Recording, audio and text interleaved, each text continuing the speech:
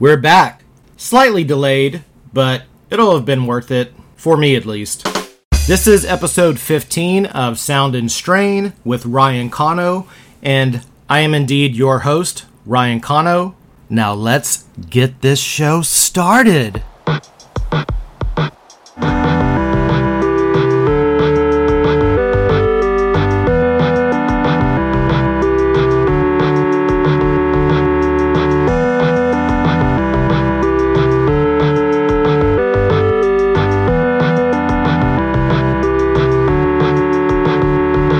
Yeah!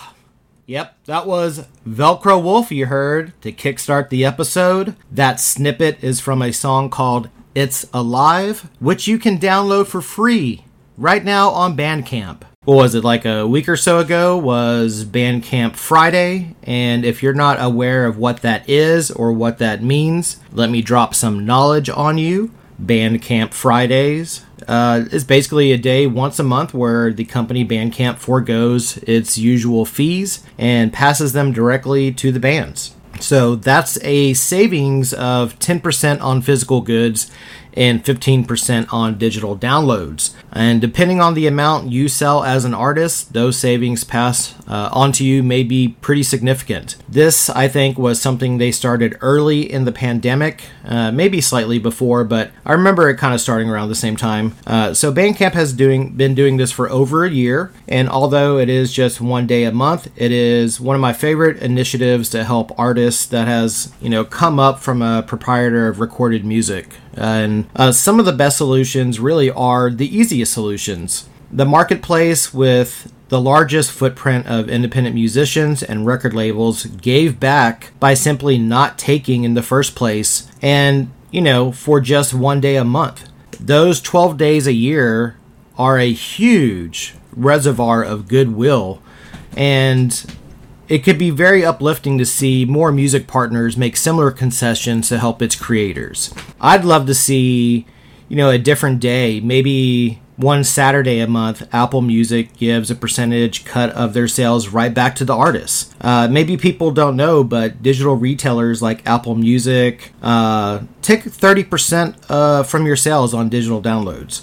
I think they take 30% from subscription fees too, although I'm not 100% certain on that off the top of my head. Either way, they take a cut that at a minimum is, 2 times what Bandcamp takes. So the impact on artists would be at least twice as impactful as Bandcamp Day potentially. It would also deliver, just like I said, a ton of goodwill, a reservoir of goodwill, to an industry that has mostly received bad news for the last year. And here's another thing. This is some free game for all you guys out there. If you're not seeing returns on your Bandcamp Day experience as an artist, then you need to put in some work to drive people to your page so you can earn some extra sales. One of the main reasons no one is buying your album is that you're not asking people to. Your fans, your supporters want to know how they can support you, and when you give a direct request to them telling your fans how to support you, watch and see how they follow suit. This is the reason you see people on YouTube asking you to subscribe to their videos. People would likely never do that without the ask. So ask your fans of your music, whether on Facebook or Twitter or your email list, to go buy your album, to go buy your merchandise, to buy that new t-shirt design. Tell them what you'll even do with those sales. Maybe you're going to go into the studio and this will help you record. Maybe this will help finance going on tour in the fall, etc., etc. You can just tell people what the end result's going to be when they spend $20 on a t-shirt with you. When you tell people to support you, you're basically giving them permission to take an extra supportive step in your direction. And don't expect people to just know how they need to support you, especially within music. Music has changed so much, as much as technology has gone, from the beeper into, what the cell phone is now, which is a computer in your pocket. And, depending on your age group, what you think supports musicians varies greatly. Some ideas are definitely stale and washed and just bygone products of years past. Some people know what to do, but don't know you need their support. And listen, no worries. When you ask your fans to purchase some merchandise, to buy a vinyl record, you are giving permission to all kinds of people in all kinds of backgrounds, whether they're knowledgeable about the music industry or not. You are basically telling them this is what supports me. And when it's as direct as that, people will follow suit. Do this. Ask your fans to buy an album. Ask your fans to buy your t-shirts. See what happens. See where it goes. I'm going to take my own advice here and tell you to subscribe to Sound and Strain with Ryan Cano. And listen, it's me, Ryan Cano, if you didn't know. And I would love for you to subscribe to this show. If you smash that subscribe or follow button, or you can just simply press it. You don't have to smash it. I'd love to have you on board with the show in an official way. And this definitely, it undoubtedly helps me, helps other people find the show, and it helps hit that algorithm and recommend people to things, that they may like. The more people that subscribe, the more that sort of gets recommended. And, when you subscribe, you'll be notified first about when a new episode drops, on the platform that you're listening to. So there's benefits to this because, as you know, the show is kind of infrequent in terms of schedules. So hit that follow or subscribe button, and you can make sure that you'll end up catching every single episode of Sound and Strain with Ryan Cano. Okay, we all set? Good to go? Thank you for doing that. I really appreciate the follow and subscribing of the podcast. I truly do love to look at all the statistics of where people are listening to the show. I currently use Podbean, at least for, the first year of doing this. Maybe I'll switch to something else. I don't know. But they give you a breakdown globally by country, and in the USA you can get, as granular as, who is listening by the state. It's pretty cool. Shout out to New Zealand, Australia, Italy, Russia, Germany, France, Canada, Mexico, Spain. This show has kind of gone all over the world.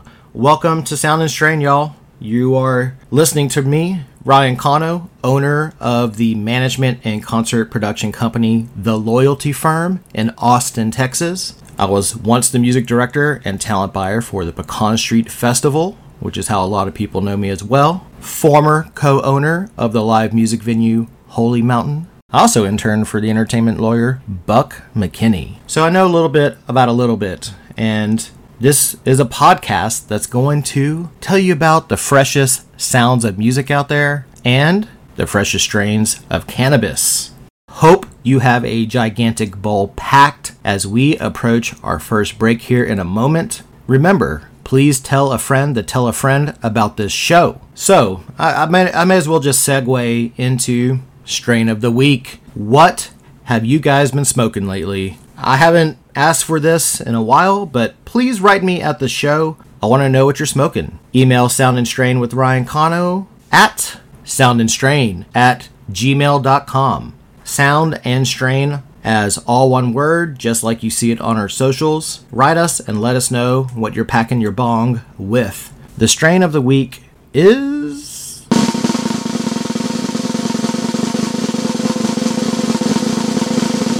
Moby Dick. Yep, Moby Dick. This strain is named after the fictional figure from the book, not a strain based on electronic artist Moby's Dick. So Moby Dick is a sativa strain made by crossing the White Widow strain with haze. Moby Dick has a sweet citrus taste with hints of vanilla and eucalyptus. Plus, this THC concentration is rather high. It averages 20% plus. So this is a pretty potent strain. Moby Dick delivers strong euphoria and gives spacey, happy, and slightly psychedelic sensations, after a bowl. Some smokers feel creative and focused when they smoke Moby Dick. The strong cerebral, why am I having a hard time saying that? The strong cerebral effects begin to diminish after about an hour, but the residual effects can last another 2 hours or so. These effects are coupled with pleasant body-numbing sensations. If you have an autoimmune illness that can cause a fuck ton of pain to your body, then you'll definitely like this for daytime use. This strain is definitely designed for medical use, but works just as well for the occasional recreational user who wants to de-stress and not get locked into the couch, as this strain is definitely more energizing than most sativas. The cerebral effects are often used to combat, symptoms of stress, anxiety, depression. Patients that have lost their appetites, like I do in a Crohn's flare-up, or whether it's due to, chemotherapy or other reasons, they often will choose this strain Moby Dick. As an FYI, the body high may ease mild aches and pains, but it is not strong enough to kind of combat severe pain. This is kind of more of a functional painkiller, I guess, for you medicinal users out there. Growers love this strain because it has a short flowering period. It's resistant to mold and provides a high yield. I mean, who doesn't love that? I honestly am just gonna tell you, I don't know shit about growing good cannabis, so I don't really talk about it on that level much. But I do find it interesting, and we'll try to include more of that of those factoids with growing, indoors or outdoors and all that stuff. Just as a passing interest for everybody. Anyhow, Moby Dick. You can grow this indoors, outdoors, but is not recommended for amateur growers. Inside, the strain flowers for around 10 weeks and requires an electrical conductivity level between 1.5 and 2, as well as 800 watts per square meter. Growers are also cautioned to keep the pH levels below 6.5, as that can affect your yield. Outside, the strain needs, little care, and under optimal conditions, it may produce exceptionally high yields.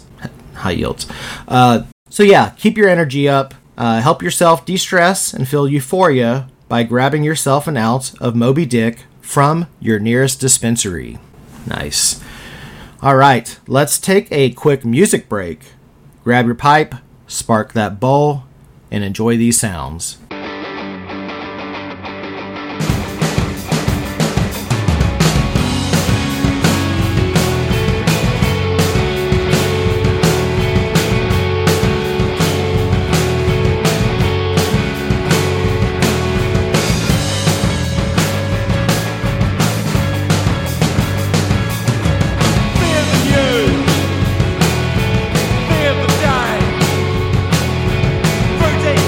Down.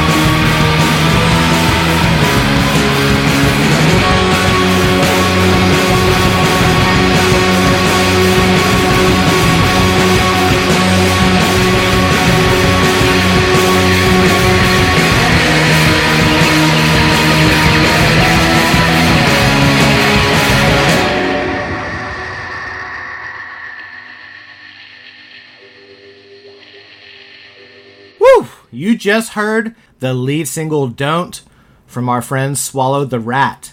I love the aggression in that song. It feels mean almost. The beat is just, pushing the song. It's, riding on the top part, of the beat on the top part of that metronome. And, the guitars are kind of slightly laid back on the beat. So there's this weird, tension that's being built between this, before the guitar work kind of, erupts during the chorus. And the shouty vocals just really, really push that post-punk feel, all the way through. The very prolific Swallow the Rat are releasing a new EP. And it's a split EP with New York City band Clone. New Zealand's Swallow the Rat and New York City's Clone shared a stage last year in Queens, New York City on what was perhaps the last day before, everybody shut down for COVID. A mutual appreciation society was formed between the two bands over drinks later after they performed. They had plans to share stages again, on tour again, like in New Orleans, and then they were going to share a stage, at a party or a music show at South by Southwest in Austin. Of course, pandemic put all this shit to rest, but the bands kept, talking, and both recently recorded EPs, so a plan was kind of hatched to put together a split 12-inch, with songs from both bands. 4 tunes apiece. And it's about the irony of memory recall, the loss of friends, by their own hand, frustrations of gender role, psyche, and the fear of looking back. Dissonant, delayed guitars, martial drums abound, despite the oceans and continents separating the group. This album is not out yet. I just read a little bit of kind of like the functional bio you will see on stores across the net. And the band has basically a worldwide pre-sale for this beautiful red vinyl they're about to put out. See-through red vinyl, I believe. I bought my copy in America from Rough Trade Records, but if you go to Swallow the Rat's Bandcamp page, they'll have links to help you get a copy in your country and, region of origin. That track you just heard is climbing up the charts in New Zealand on BFM. In fact, they are number 2 on the charts this week at BFM, so here's hoping they can get to number 1 next week. A rock band with the number 1 song. Let's fucking go! Let's go, y'all. That was Swallow the Rat with Don't. So you may have noticed I took about a month off from making this show. I know sometimes people get worried when that happens, so I apologize. Please don't use this podcast as a way to check in on me because I am very active online otherwise.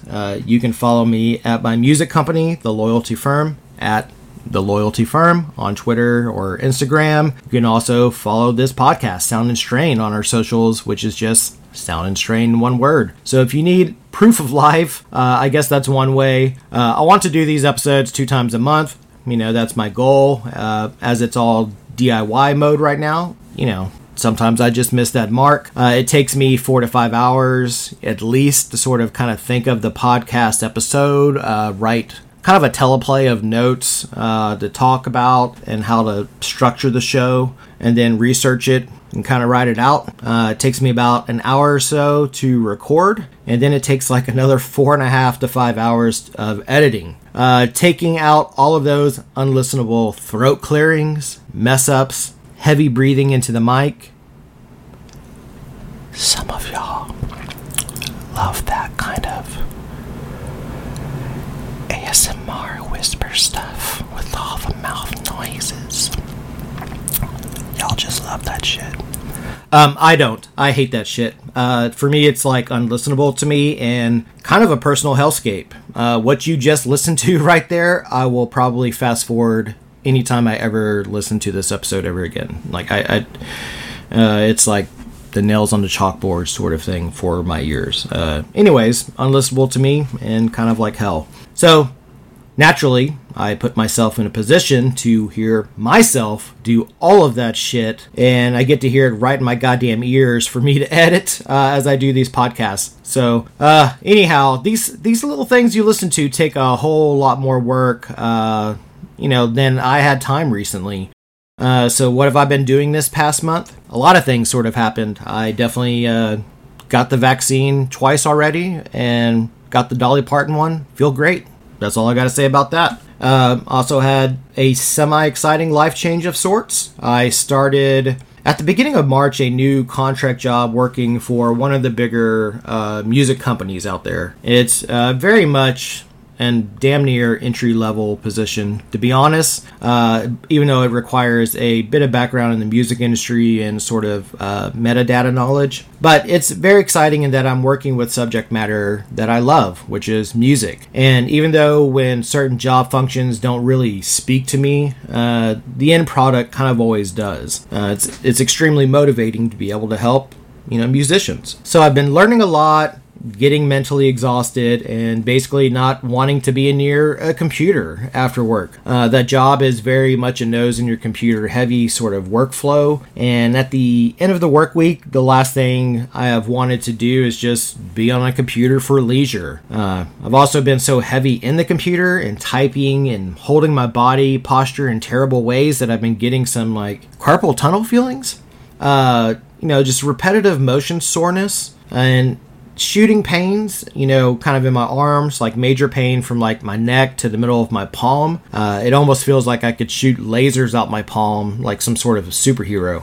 Some of the pain is just also from a prior injury, as I have 3 herniated discs in my neck. So in addition to all my autoimmune health issues, I still have normal wear and tear like any other human being. I've had facet joint injections several times last year, as well as a few Demerol steroid pain shots. I actually got one of those last week, so hopefully that pain part goes away soon, and then I just merely have to overcome computer fatigue. Eye strain, carpal tunnel, all that physical shit is just real and was dragging me down, so I just stayed away from the computer almost all of March. And also, I kept having this phrase sort of play back in my head, but have you ever heard the phrase, make your main thing the main thing?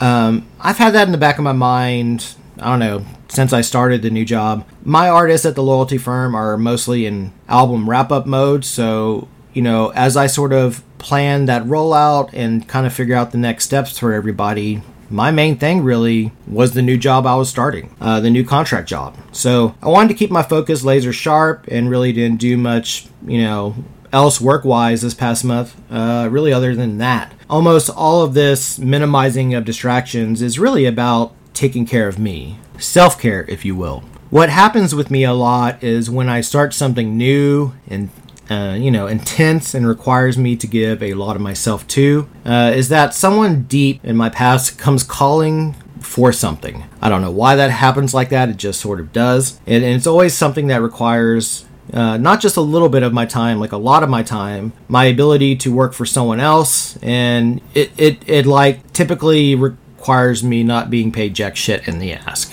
So sometimes it's just someone from my past, looking to pollinate their trauma all over my goodwill. And so I just made sure not to get sucked into any of that, with this time. It's a bit easier in pandemic times for sure, as we've all sort of lost contact and connections with certain people. So, I just sort of minimized distractions with people, especially as people came calling and asking for stuff. And it happened. These hard boundaries that you gotta set sometimes. I've also been fighting against myself. I think anybody that feels like they've led themselves to certain, most of their lives, you have this internal dialogue going on. And I occasionally have this, maybe more often than I realize, but I just need to squash out that imposter syndrome voice that can kind of take over my brain sometimes. It's just sort of a crippling self-doubt. When I'm kind of facing a lot when I'm trying to change habits, work behaviors, sleep patterns, and, people's demands on my time. Even though this contract work is very beginner level and pretty far removed from the artists themselves, I still remain ultimately excited about it. One of my goals was to work for a major, music corporation. It's, the self-starter, the entrepreneur who started from nothing that's always wanted me to rise up to that level to show that I got the worth of a Fortune 100 company. And I kind of achieved that with the contract goal. I want to get to the parent company, but I feel like halfway there.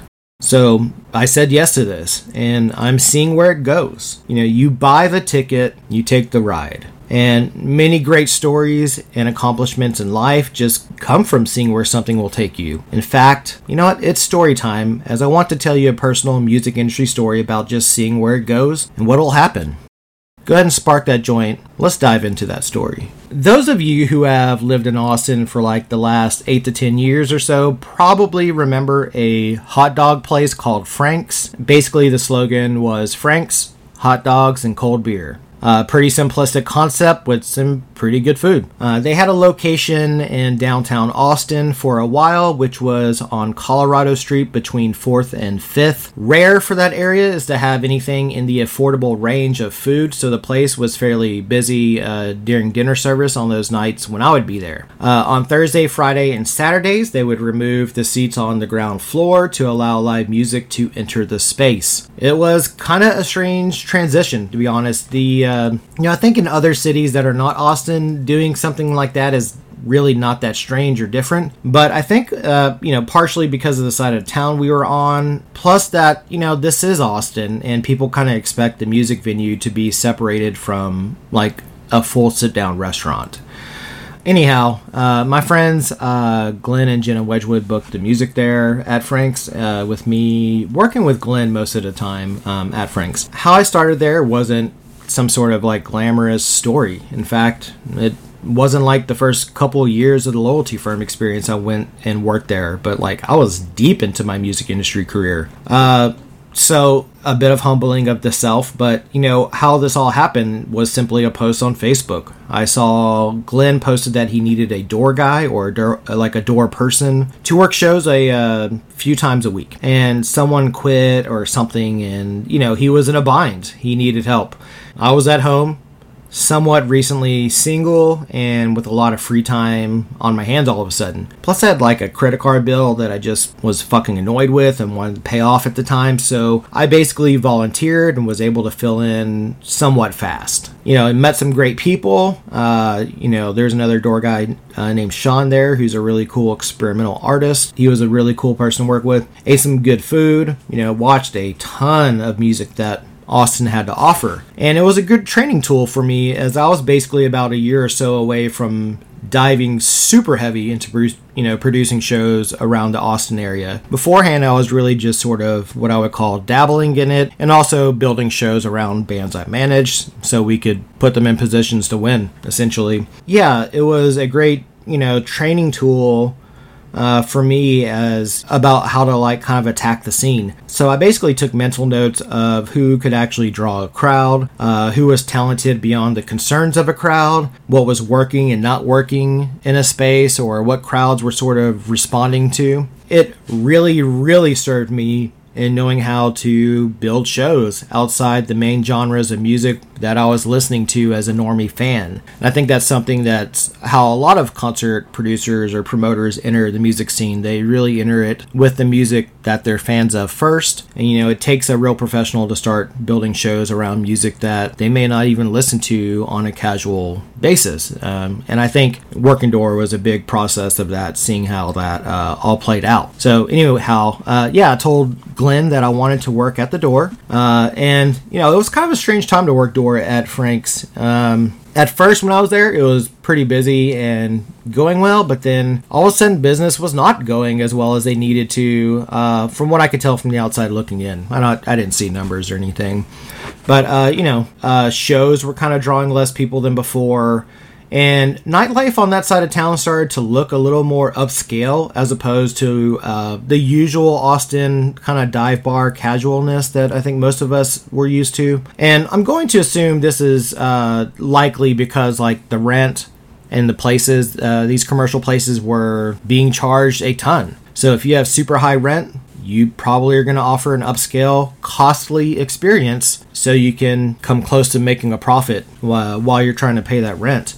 So restaurants in the area were starting to look more like steakhouses, sushi, higher end stuff like that. Having an affordable option like Frank's, though, was kind of great in theory. You offer something different. And listen, they were busy for a while, but then a part of what happened with the slowdown was major construction happened on Colorado. They were upgrading downtown's, I think, sewer lines, which makes sense because now there's a ton of residential properties there. But yeah, they were upgrading all that stuff. So like the road was fucked up. Like, I mean, you couldn't drive on it. Like, so no one was really, parking or kind of passing by the area. They definitely weren't, tourists going, oh, look at that place. So they missed out on all of that. So business was slowing down, at that location, and music, I think eventually stopped being programmed there. And then later on at that location was just shuttered.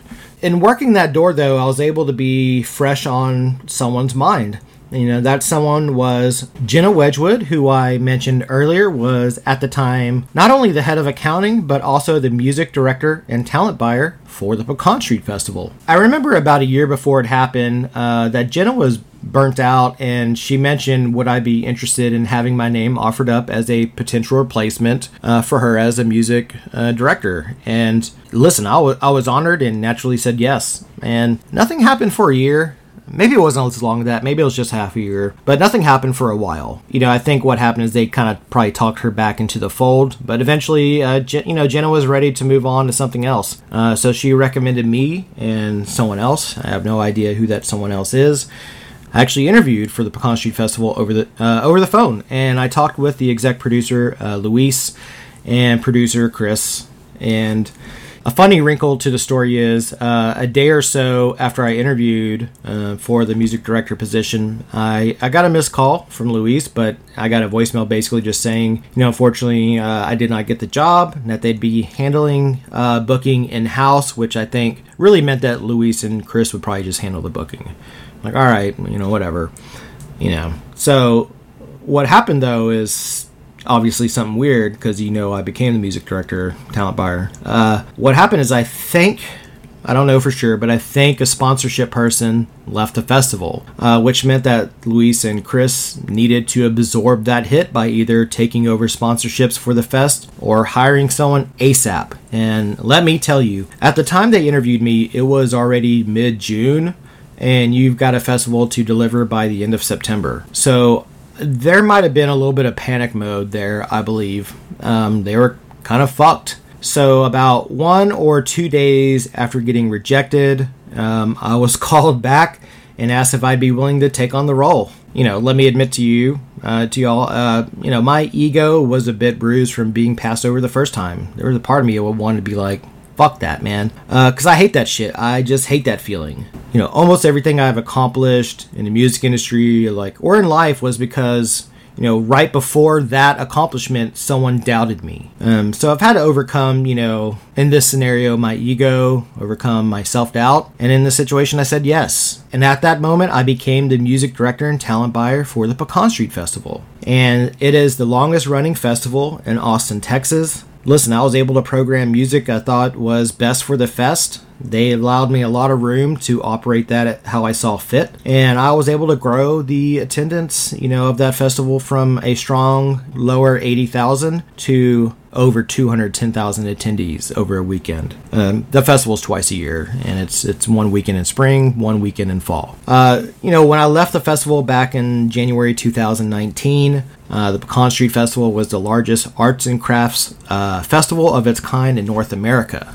That's where it ended up. So just adding, modern twists and curiosities to a heritage festival allowed the fest to grow beyond, its humble vision. And the festival grew up with the city. In return, the city came out to play. Now, I mention this story because I never get to become the music director and talent buyer for a festival, like the Pecan Street Festival, if I wasn't working that fucking door at Frank's for Glenn and Jenna. So yeah, just seeing a Facebook post from a friend needing help, me being bored and in debt, and deciding to work a low-stakes doorman production job led to the most visible and bankable of accomplishments on my resume. If I am not working door, I doubt I get thought of as a person to be recommended to the festival and to the board of directors. So, overcoming the ego to just say yes about something is a big part of this. I said yes to working the door. I had 10 years of music industry experience. I've produced shows. I've never worked the door before.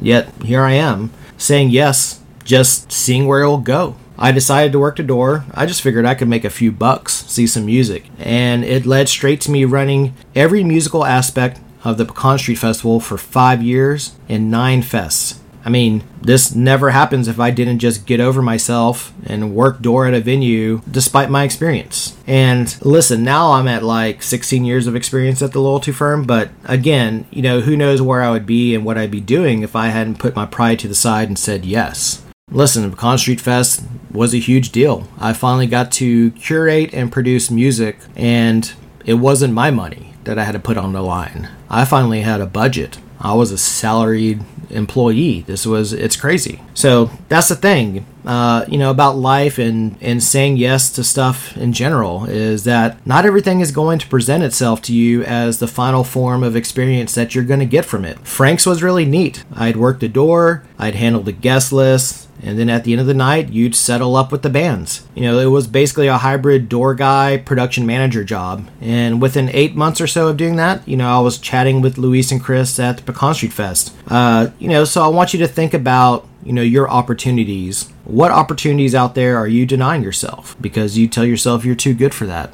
or you just tell yourself no? If there's something that seems cool and fun to do, but maybe is beneath you or beneath your experience, I want you to go ahead and say yes to it. If you got the time, take the journey. Buy the ticket, take the ride, see where it goes. Life is a journey, and it's the most fun paths on that journey are the ones you trailblaze for yourself. I'm saying yes for that contract music job. I'm seeing where it goes. That's it for this week. I hope you enjoyed story time. Life's weird, man. Where you end up is never quite where you plan. What stories do you guys have out there where you said yes to something where you were hesitant about, and now your life is all the better for it? Go ahead and write me at the show and let me know. I'm curious. Maybe I'll read your email on the air. In fact, I kind of think we're overdue for listener questions episode to be read on the show. So, put those in, or better yet, leave a question for me as a 5-star review in Apple Podcasts. So, as we're wrapping up episode 15 of Sound and Strain, we're going to be doing it with the song from New York City's Clone. The lead single from Clone off the split EP they are doing with Swallow the Rat is Speak Memory. Clone features LG Gallion from Deadleaf Echo, which is another really great band. I've interacted a few times over the years with LG, typically around South by Southwest, and he's just always been a cool person to, kind of interact with. Anyways, Clone's lead single, Speak Memory, comes from a different point of view from Swallow the Rat as it relates, to shoegaze and post-punk.